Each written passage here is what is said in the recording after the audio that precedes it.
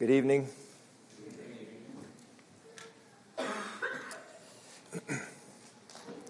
This is probably not a good thing to do. I'm going to run the risk, though, because I have a little point I want to make. How many of you have looked up here at this cross and thought it was not quite in the center?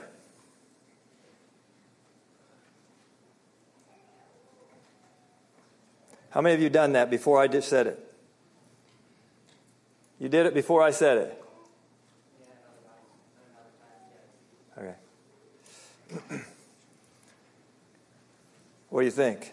Is it in the center?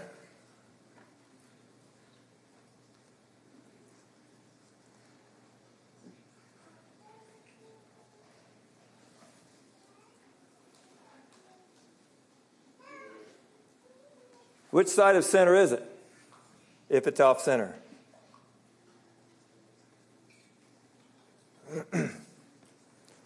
Okay, I don't know. It looks to me like it's that side of center just a little bit. There's more space on this side than that side.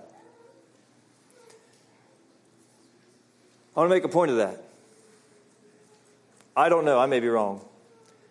I suppose probably tomorrow somebody or somebody later on tonight might get a tape measure and measure it. So we'll know. My point is this. I want you to look at your life tonight and see if it's on center. It may be a little like this cross. You never really thought about being off center until you looked at it closely.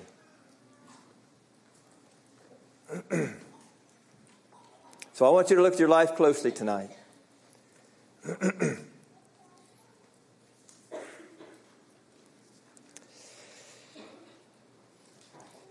How observant are you in your life? Let's all bow our heads and we'll have a word of prayer before we go on.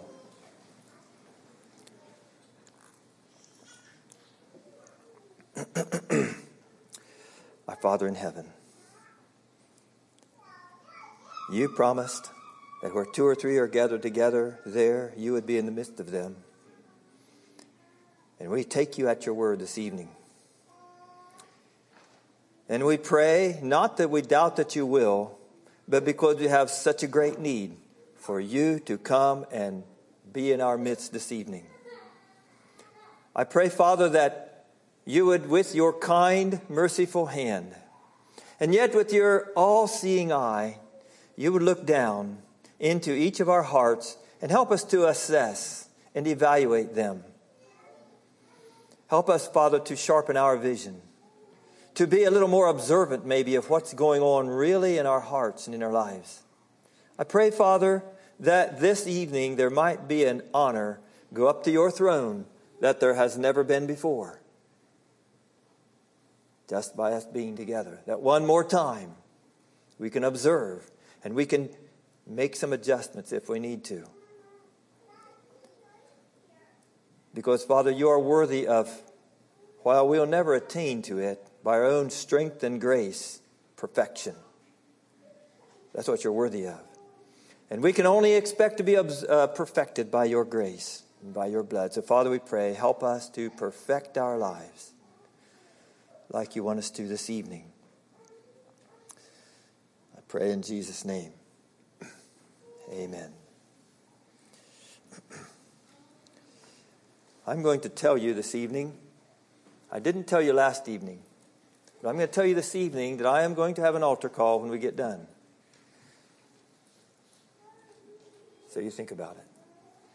Not because, just simply what I want you to do is evaluate your hearts.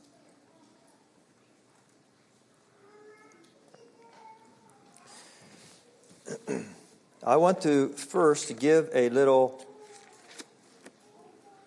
picture of how Jesus looks at you. Of how he looks at people who have needs in their life. Turn with me to Luke chapter 15.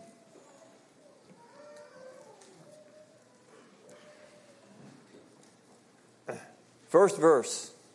Then drew near unto him all the publicans and sinners for to hear him. Okay. There was something about him that drew them to him.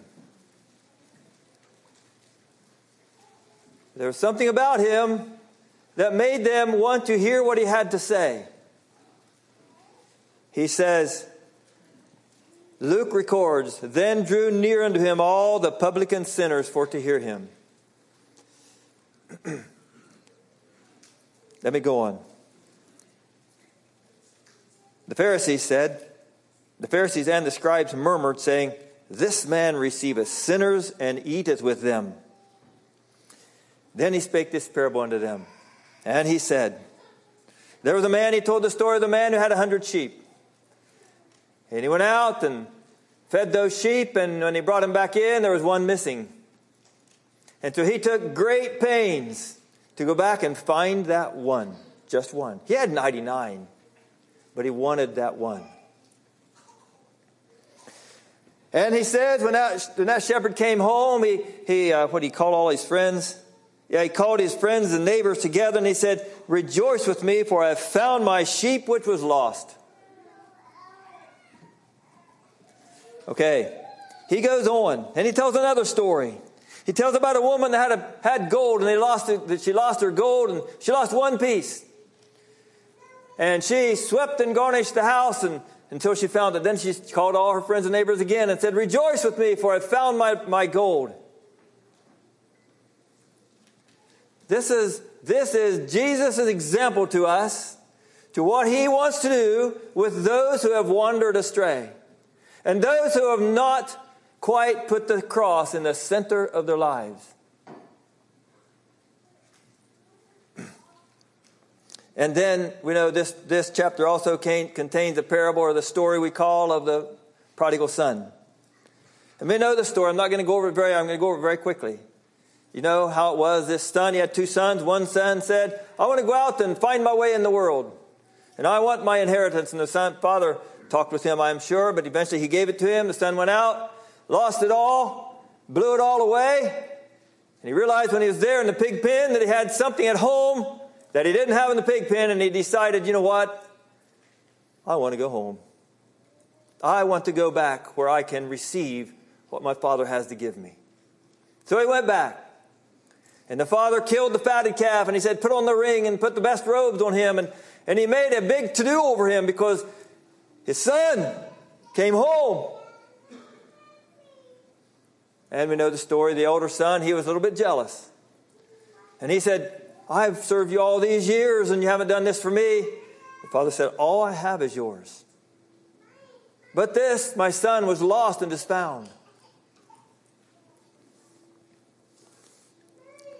Jesus told that story because he wanted us to know, lots of reasons, but one thing I like to think of, he wanted us to know what he thought of those people who found sin in their lives and they made it right. And we all know that. We know that's why he died on the cross. But this is a beautiful picture. You know, it's a real life picture where the father received his son. I want to ask you to examine yourself and to be honest with yourself. To be honest with yourself means you're not trying to hide anything. You're willing to look at it and say, this is me. This is who I really am. Let me go on. I wonder how many of you would have an inner feeling of, I wonder if I'm really saved. Inside. You know, you don't ever say it outside. Maybe you have, maybe you haven't. But you have this inner feeling of, I wonder. I just wonder. Or if you had the assurance of salvation. You are assured of salvation. When you died, you knew. There was not a doubt in your mind. You had experienced the cleansing blood of Jesus. You've experienced the power of the Holy Spirit working in your life. You've experienced a new desire come into your life. You've experienced that desire that was there to when you... a little of my experience. When they drove past the fairgrounds, I wanted to go in there and see what was in there during the fair. But I knew I shouldn't. I knew that was a world in there. But I know the experience now of saying I have no desire to see what's there. It's a change of heart. I wonder how many of you drive past the amusement parks and say, boy, that looks kind of fun. Or how many of you drive past some of these churches and see them all smiling and happy and say, I wish I could be that happy.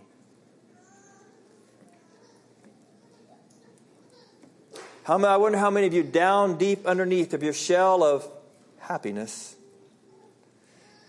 you're unhappy and searching for joy that you've heard others speak of, and you know it's just not there. What do you mean? Oh, okay, I need to put a smile on my face. I wonder how many of you live in denial. You're just unwilling to admit whatever it may be. You know what happens with people who live in denial? They die. People who live in denial, and you've heard the stories too, probably. The man who had something inside of him, he knew it wasn't right, but he just didn't want to admit it. He just didn't want to go to the doctor. He was afraid to go to the doctor. He went to the doctor, he had cancer. If he'd have gone 2 months sooner, he could have lived. But he lived in denial of what was going on in there. He didn't want to face it. That man died. I wonder how many of you would raise your hand up and ask you, are you hurting inside? Really? Is there some emotional pain inflicted in your heart?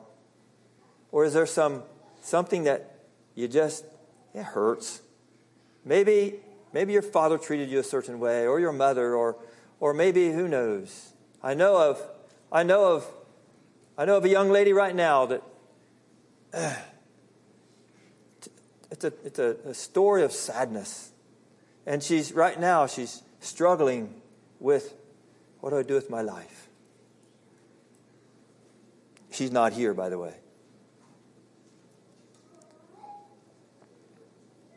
Maybe somebody did something to you that you couldn't control. And they did it, whatever it was. And you're feeling that pain of, why did they do that? Whatever it was. Maybe you feel misunderstood. Maybe you feel rejected and unwanted. Maybe you do. I don't know. I'd like to think not, but it's a possibility.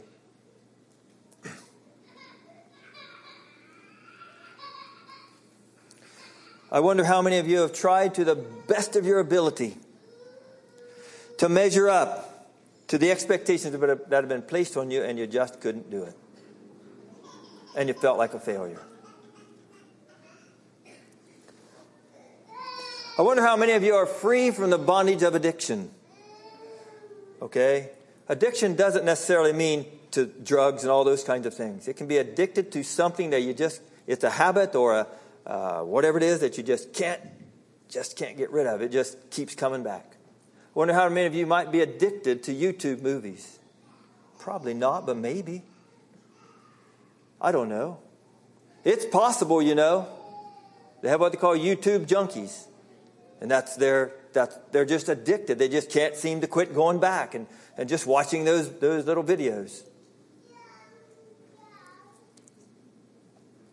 I wonder how many of you have a guilty conscience. I'm not accusing, I'm just asking. I want you to examine yourself. Is your cross in the middle? You have a guilty conscience about anything.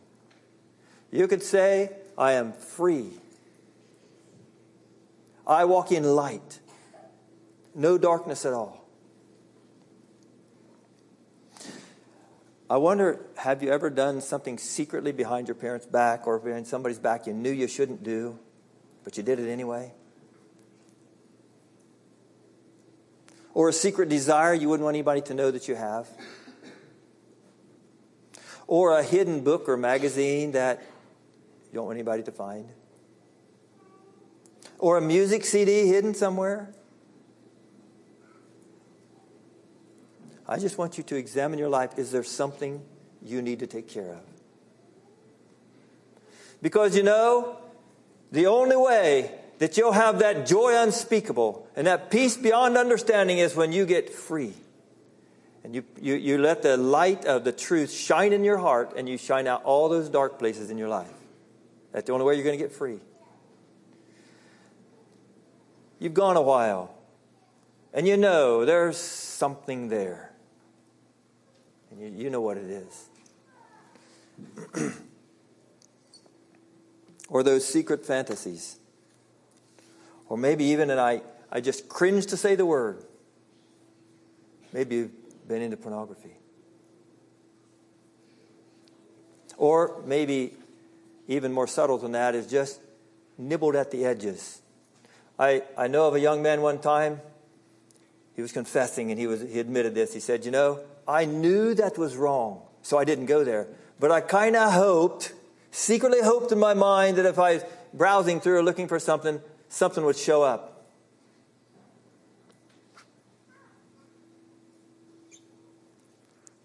That wasn't good.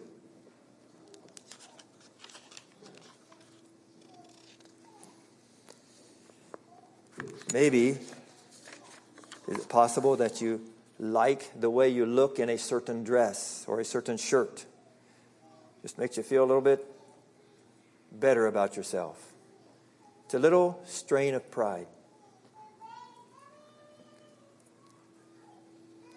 Maybe you're inwardly chafing at the restrictions, as you call them, put on you by your parents or by your church. Inwardly chafing. Just don't see the need of this.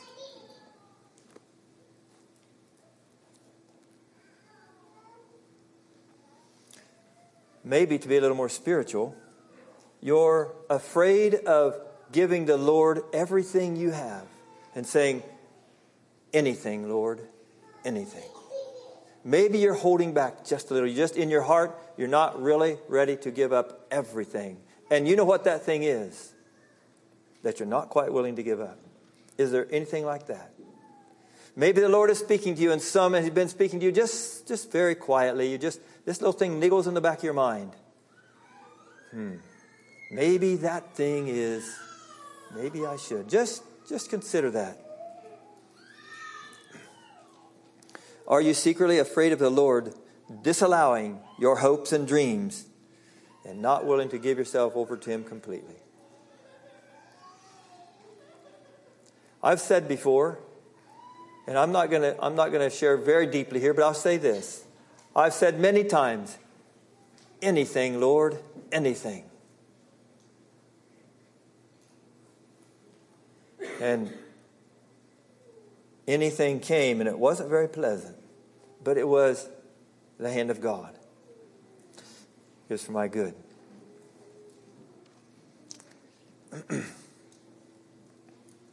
We sang last night, I'm going to go back to this. We sang last night, I want to love Him more.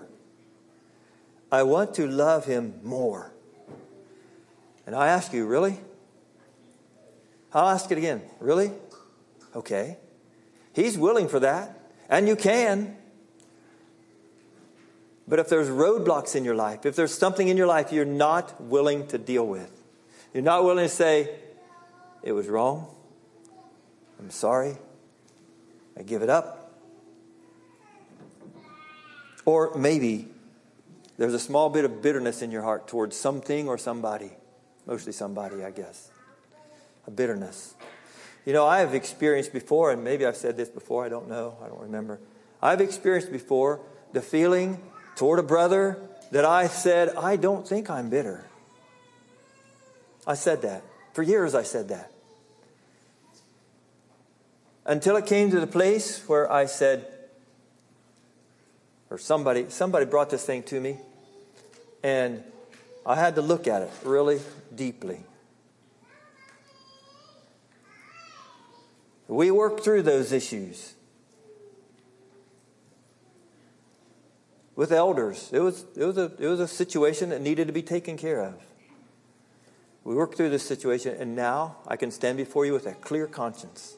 I'm not bitter, but I was, and I didn't know it.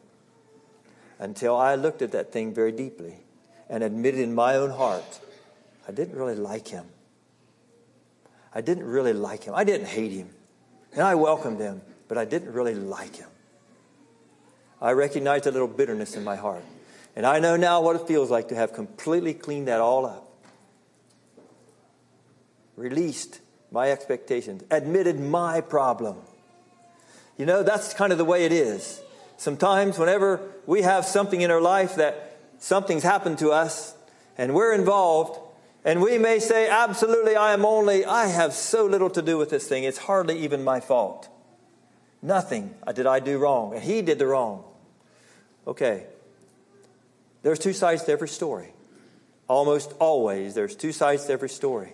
And sometimes the result out of this situation that you had this conflict with, the result out of that situation is you didn't react right. Maybe you did nothing wrong in the situation, but you didn't react right. Okay, there's a problem. And I'd say this to you. It's like one brother told me.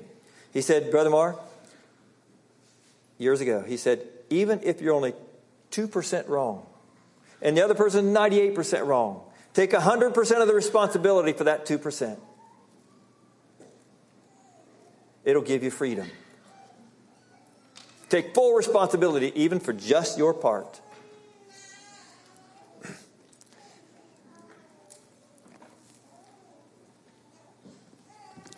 Maybe you're not truly born again and you're just a little too proud to, I can't go up there and say I just got born again yesterday. They've expected me all these years I was born again.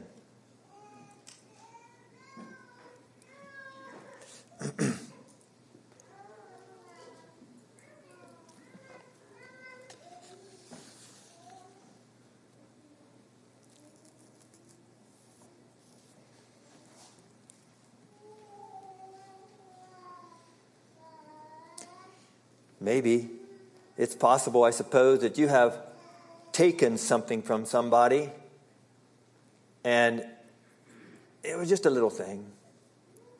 And you said,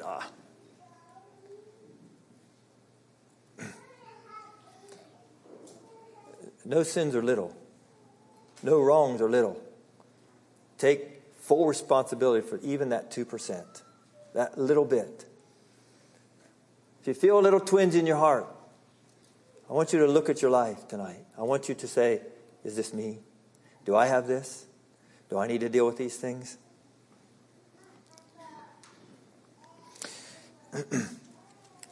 Maybe there's a small bit of resentment in your heart towards someone. Maybe your parents. Maybe your elders. Maybe your friends. Just a small bit. Just resentment. You know, that turns into something big. I considered preaching the message here that many of you have heard it, so I probably won't. That message of calling sin, sin. You know how it is. Take anger. We know anger is wrong. Well, let's back up to resentment. Let's back up to impatience. Let's back up to frustration. Where does anger start? It starts just a little thing. So at what point along the road do we decide what is sin? If we'll call the little thing sin, it'll be a whole lot easier for us to deal with life. We can deal with that then. It's much easier to deal with a little sin than a big sin.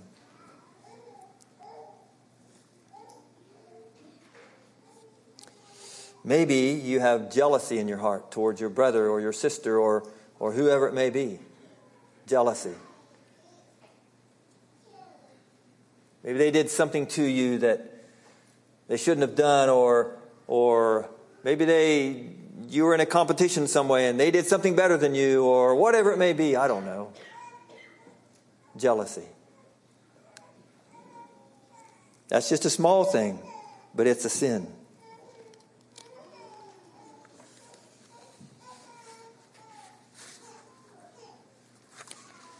And it may be some of the hardest things you've ever done, really, to look at your life and look at your heart and say, it's me.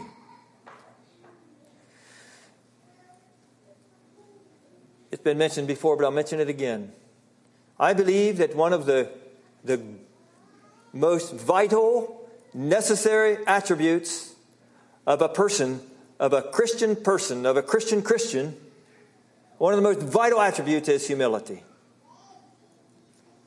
If I am unwilling to admit the pride in my heart, there's a problem. There's a dark spot in your heart. But if I humble myself and say, it's me, this is what I am, this is what it is, if I can do that, then I can get free. But if I resist it, you're going to have that little dark blot in your life, in your heart, that you know is not right. Let me define to you the word honesty. I got this out of the Webster's Dictionary. He says, in principle, an upright disposition, moral rectitude of heart. And I'll define that word rectitude because I didn't know what it meant either. A disposition to conform to justice and correct moral principles. A disposition to conform to justice and correct moral principles in all social transactions. Rectitude. In morality, rightness of principle or practice. Uprightness of mind. Exact conformity to truth. Rectitude. Or to the rule prescribed for moral conduct, either by divine or human laws. Rectitude of mind is a disposition to act in conformity to any known standard of right, truth, or justice. It's the heart that wants to do what is right. Rectitude. Candor. Candor. That's another word. That's a synonym for honesty, or being honest. And openness of heart. Frankness. A disposition to treat subjects with fairness. Treat your heart, everything with fairness, candor. Now, hypocrisy. Simulation. The meaning, the definition. A feigning to be what one is not. Hypocrisy. Woe unto you, scribes, Pharisees, hypocrites. A feigning to be what one is not. A concealment of one's real character or motives.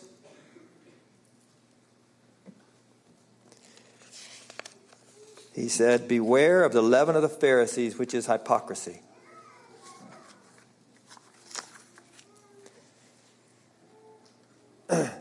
If we are willing to be honest, that means we're not a liar. If we're not willing to be honest, that means we are a liar.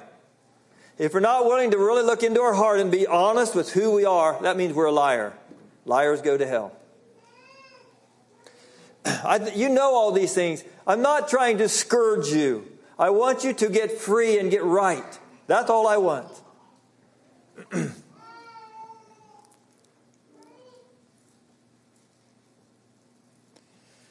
In the book of Amos, God is telling the people, he says, I despise your feast days.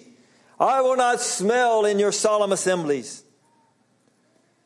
God hates hypocrisy. Now comes the question. Sometimes you wonder, what is conviction from God? What is condemnation? You know, we use the word conviction, and it's a good word. It's a word that describes what I feel when God is speaking to my heart, and I know I need to do something about it. That's one definition of conviction. God is convicting me of what I need to deal with. Now, the devil does nothing more in all of his ways, nothing more than twist just a little bit, sometimes a lot, the truths of God. The devil is not the originator of anything. The devil only twists and turns a little of what God has said is truth. So, condemnation, that is what the devil uses to possibly make you feel like it's conviction. It gives you that feeling of there's something wrong. But he says in condemnation, it's a matter of, it's discouragement. It's, I can't do this. And so you just go down, down, down. That's what he wants you to do. What is the difference? How do you tell the difference? Well, I basically have told you this. Condemnation brings on discouragement. Conviction is that Holy Spirit within you telling you this needs to be taken care of. And it's not discouraging. Go take care of it. And then, to those of you who have sensitive consciences, believe that God forgave you. It's necessary. You can come up here, or you can go to your closet, wherever you want to go, and you can repent before God. And then the devil comes and said, maybe you didn't do that right. So you go out, and then this thing still hangs over you. It may be that all you need to do is believe. Have faith that God did forgive you, will forgive you, has forgiven you.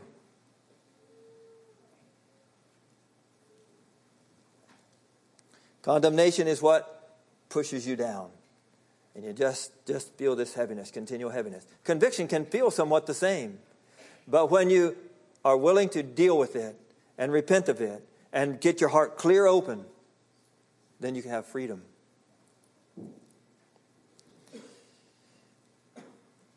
For many of us, we think what we say we are is what we think we are. I may ask you, who are you? Well, you're this kind of person. Well, how do you handle temptations? Well, I handle them this way. And for many of us, it's a very real temptation to explain who you are by who you think you are, but not necessarily who you are.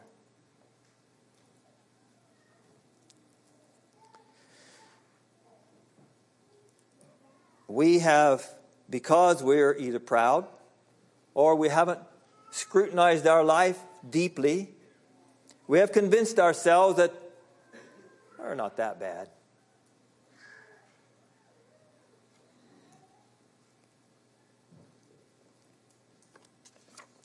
God's standard is purity. That means when I give you a cup of pure water, there's nothing in this cup but water. If I give you a bar of gold, and I say this is pure gold, I can cut that thing every which way you want to cut it, and it's nothing but gold there. That means that when your heart is pure, you can look at it however you want to look at it, however you want to slice it, however you want to examine it. You find no sin, no darkness at all. Pure. God's standard is pure.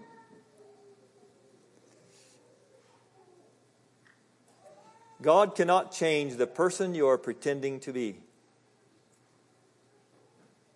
God can only change the person who is saying in his heart, I am this way. No pretense, just honesty.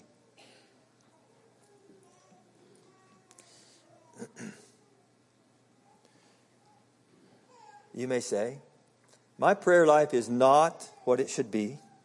My spiritual level of dealing with tensions and stress are not always take no thought for the morrow. My responses are not always from a spiritually mature standpoint. My thought life isn't always lovely. My contentment isn't always without murmurings and dissatisfaction in some way. My love for others is affected by the way they treat me.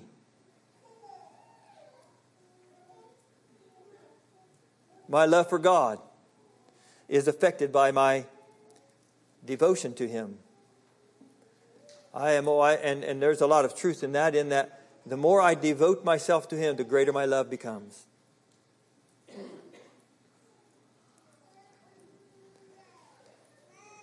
Let's just assume tonight that He is. That Jesus is a judge. And He's looking at your heart. And He sees everything in your heart. Everything. He sees everything. And you say, well, but you don't understand. These things are not my fault. I have these feelings because somebody else has done something to me. Or my family is this way, or my father's this way, or my mother's this way, and I can't help it. It's just the way, it's their fault. They're the reason why I'm why I feel grumpy sometimes. It's their problem. If you wait on others to change, you will always be in a cage. You take your responsibility for the 2% of yourself, of your wrong, and you can get free. A full responsibility.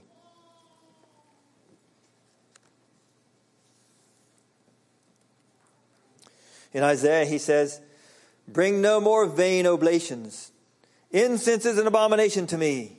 The new moons and Sabbath, the calling of assemblies, away with it. Or I cannot away with it. It is iniquity, even the solemn meeting. Your new moons, your appointed feasts, my soul hateth. They are a trouble unto me. I am weary to bear them. And when you spread forth your hands, I will hide mine eyes from you. Yea, when you make your prayers, they will not hear. Your hands are full of blood.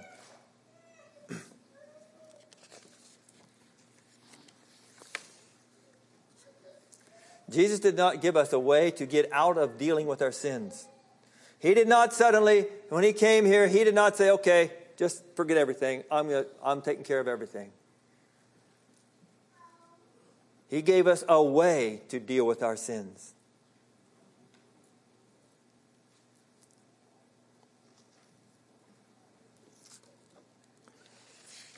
So, let's be honest with ourselves.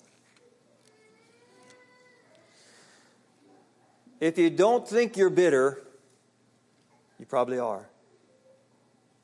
Okay, I say probably. If you know there's a situation and you feel like it's not resolved, but you don't think you're bitter, I challenge you to say, probably are. There's probably a little bit there that you just simply won't let go. Be honest with yourself. Pride, a very subtle enemy. It will keep you from getting free. Humble yourself.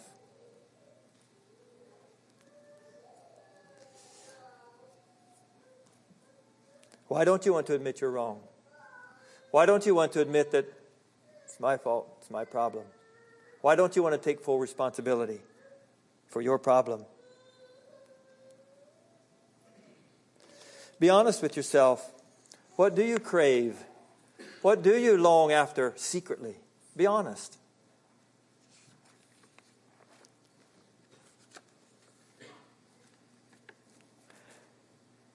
Really, many times the reason I or you or anybody else cannot get free of this sin that they've tried to for so many times, they've repented, they've gone to the altar, they've gone to their counselor, they've gone to their pastor, they've gone to their closet, they just can't get free of it. Many times, you know why that is? Because down deep, you secretly love it. You don't want to let loose of it. Down deep. You know it's wrong. Say, Lord, I'm sorry about this. I really am. But down deep, you really love it. You like it down there. You like that thing.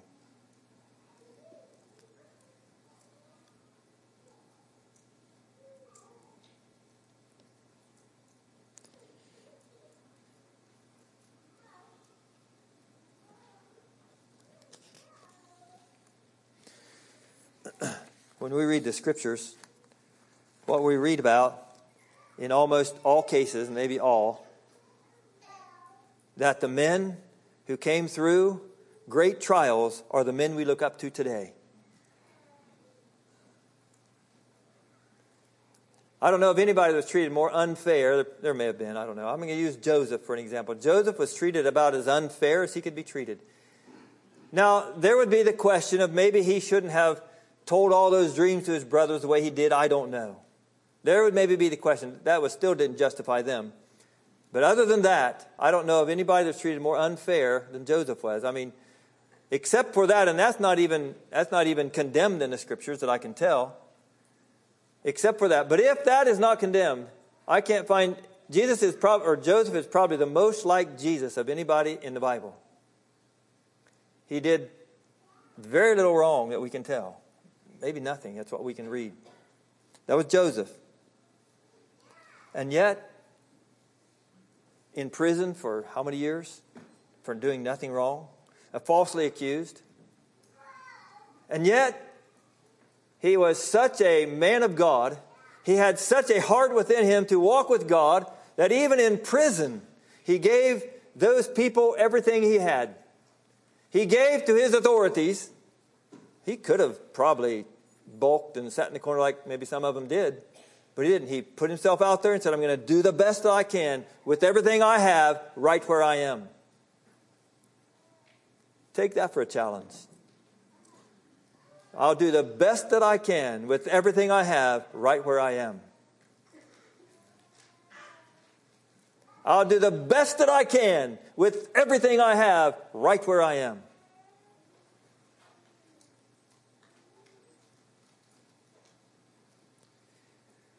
Jacob wrestled with an angel one time.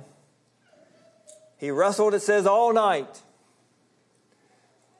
And it says something about, I didn't read it here right now, but it says something about, and he wrestled, and in the morning his hip was out of joint or something like that.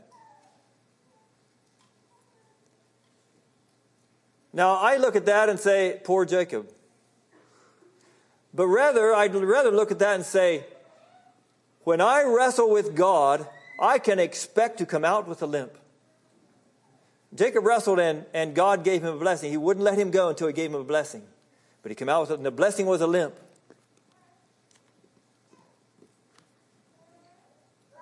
None of us want to have a limp. But at the same time, I think there's some power and truth in the fact that when I wrestle with God and I come out with a limp, it's a blessing from God. And what I call a limp, what do you want to call a limp? Maybe it's a blow to your pride. Maybe it's a loss of wages. Maybe you're going to be honest. Maybe it's a loss of your job because you're honest. Maybe it's whatever it may be. Maybe it's because you might lose some friends because you were honest. Because God told you to be honest and you came out with a limp because you lost your friends. A limp given to you by God is something that you can hold on to, something you can be thankful for. That means that maybe, young ladies, you won't be able to do your hair like you'd like to do it. You think you could be prettier if you could do your hair a little different way. You wrestle with God. God says, I want a meek, quiet, humble spirit. I don't want you to show off you. I want you to show off me. For you young men, it may be you'll buy that rusty car instead of that big pickup truck that you'd like to have. Maybe. I don't know. Is that a limp? That's hardly even a limp. But for some of you, it might be. I don't know. It might be. I remember one time a brother saying, I sat for, I don't remember how many years, in the pews here, and I wanted to preach, but my authority said no, no, no, no, no.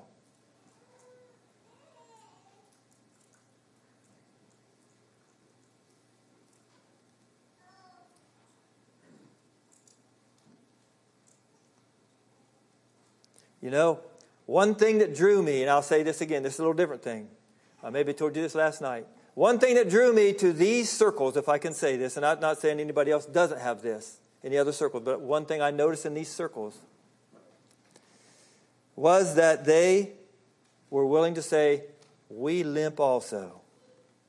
Come limp with us. And when I look over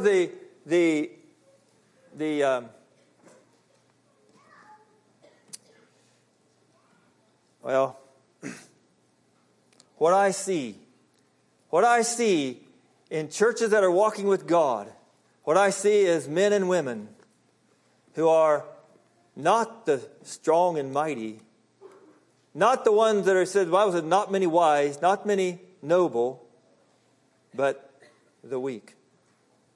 That's who he calls. That's who comes. Humble yourselves. Let God call you.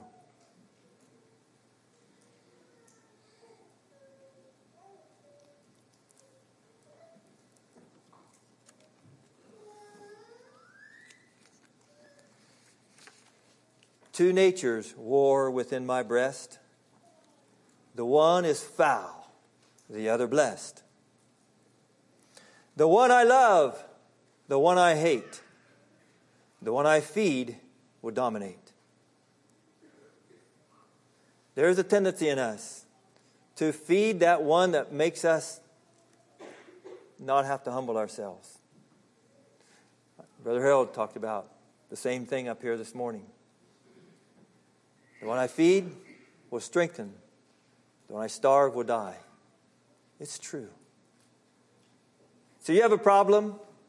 You have something in your life that you know is not right, whether it be pride or whether it be whatever it may be. Or you're wrestling with this thing.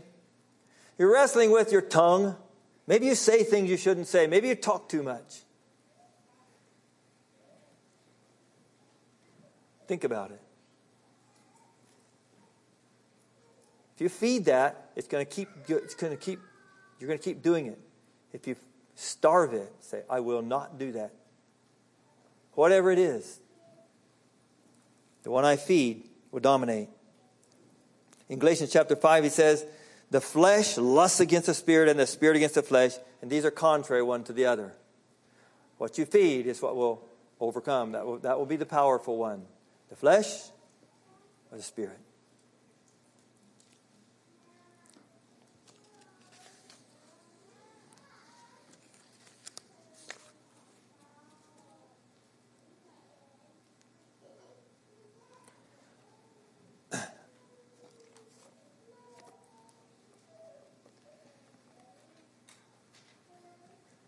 There's a place in your pathway. There's a place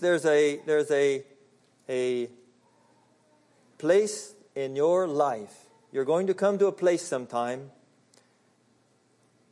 if you will continue to seek after God, you will come to a place and you'll have to say, what am I going to do with this? You can be honest with yourself. And you can say, this is the truth. This is who I am. You can do that. And that's the way to freedom. That's the path you must take to attain to freedom and strength. But if you take the path that says, I'm not willing to deal with that. I'm not willing to humble myself. I'm not willing to submit myself. I just can't do it.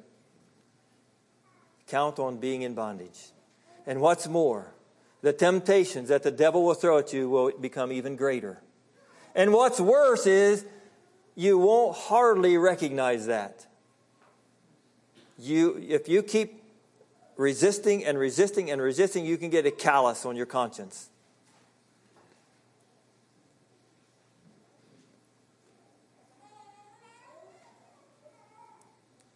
So I ask you the question again. What will you do with these things that God is pricking your heart about? Do something with them. And you may say, it's their fault. It's his fault, not my fault. You can do that. But it'll still be there. You'll still have that thing to deal with. Be honest with yourself. And if the Lord is pricking your heart, He's dealing with your conscience, you know there's something there that you have to deal with, that to get freedom, to get to where you can hear the voice of God, to get to where your heart, your conscience is not hardened, but it's a tender, sensitive conscience. It may be the hardest thing you have to do, to decide I'm going to submit myself. You know, I promise you, it'll be the best thing you can do.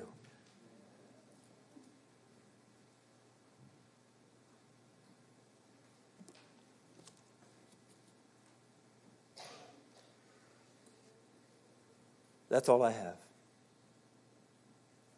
But I told you I'd have an altar call here this evening.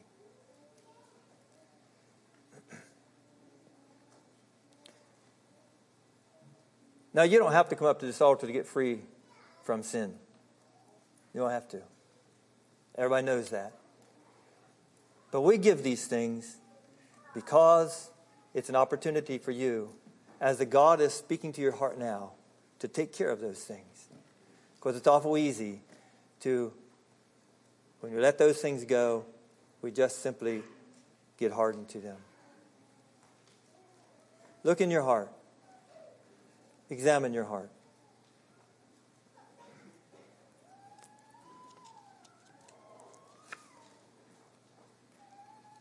So I'm going to ask you, if there's something you need to take care of, I want you to take care of it. I want you to get right with God. Because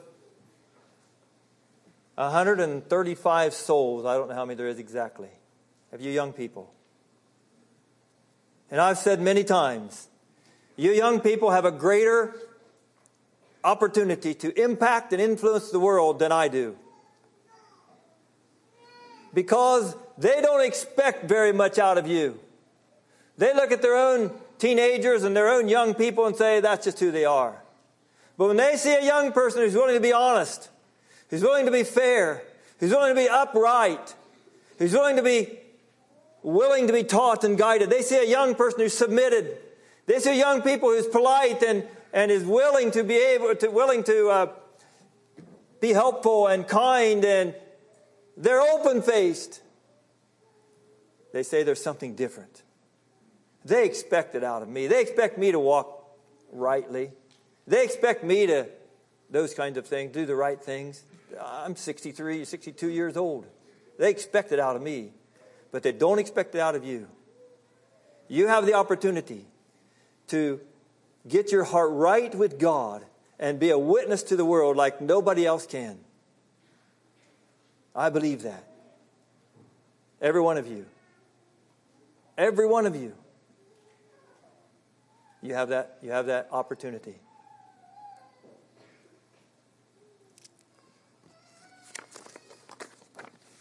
So I'm going to give you the liberty of the opportunity to come forward. We'll sing a song. And if you feel that God is speaking to your heart, you come take care of it with Him. You have a song.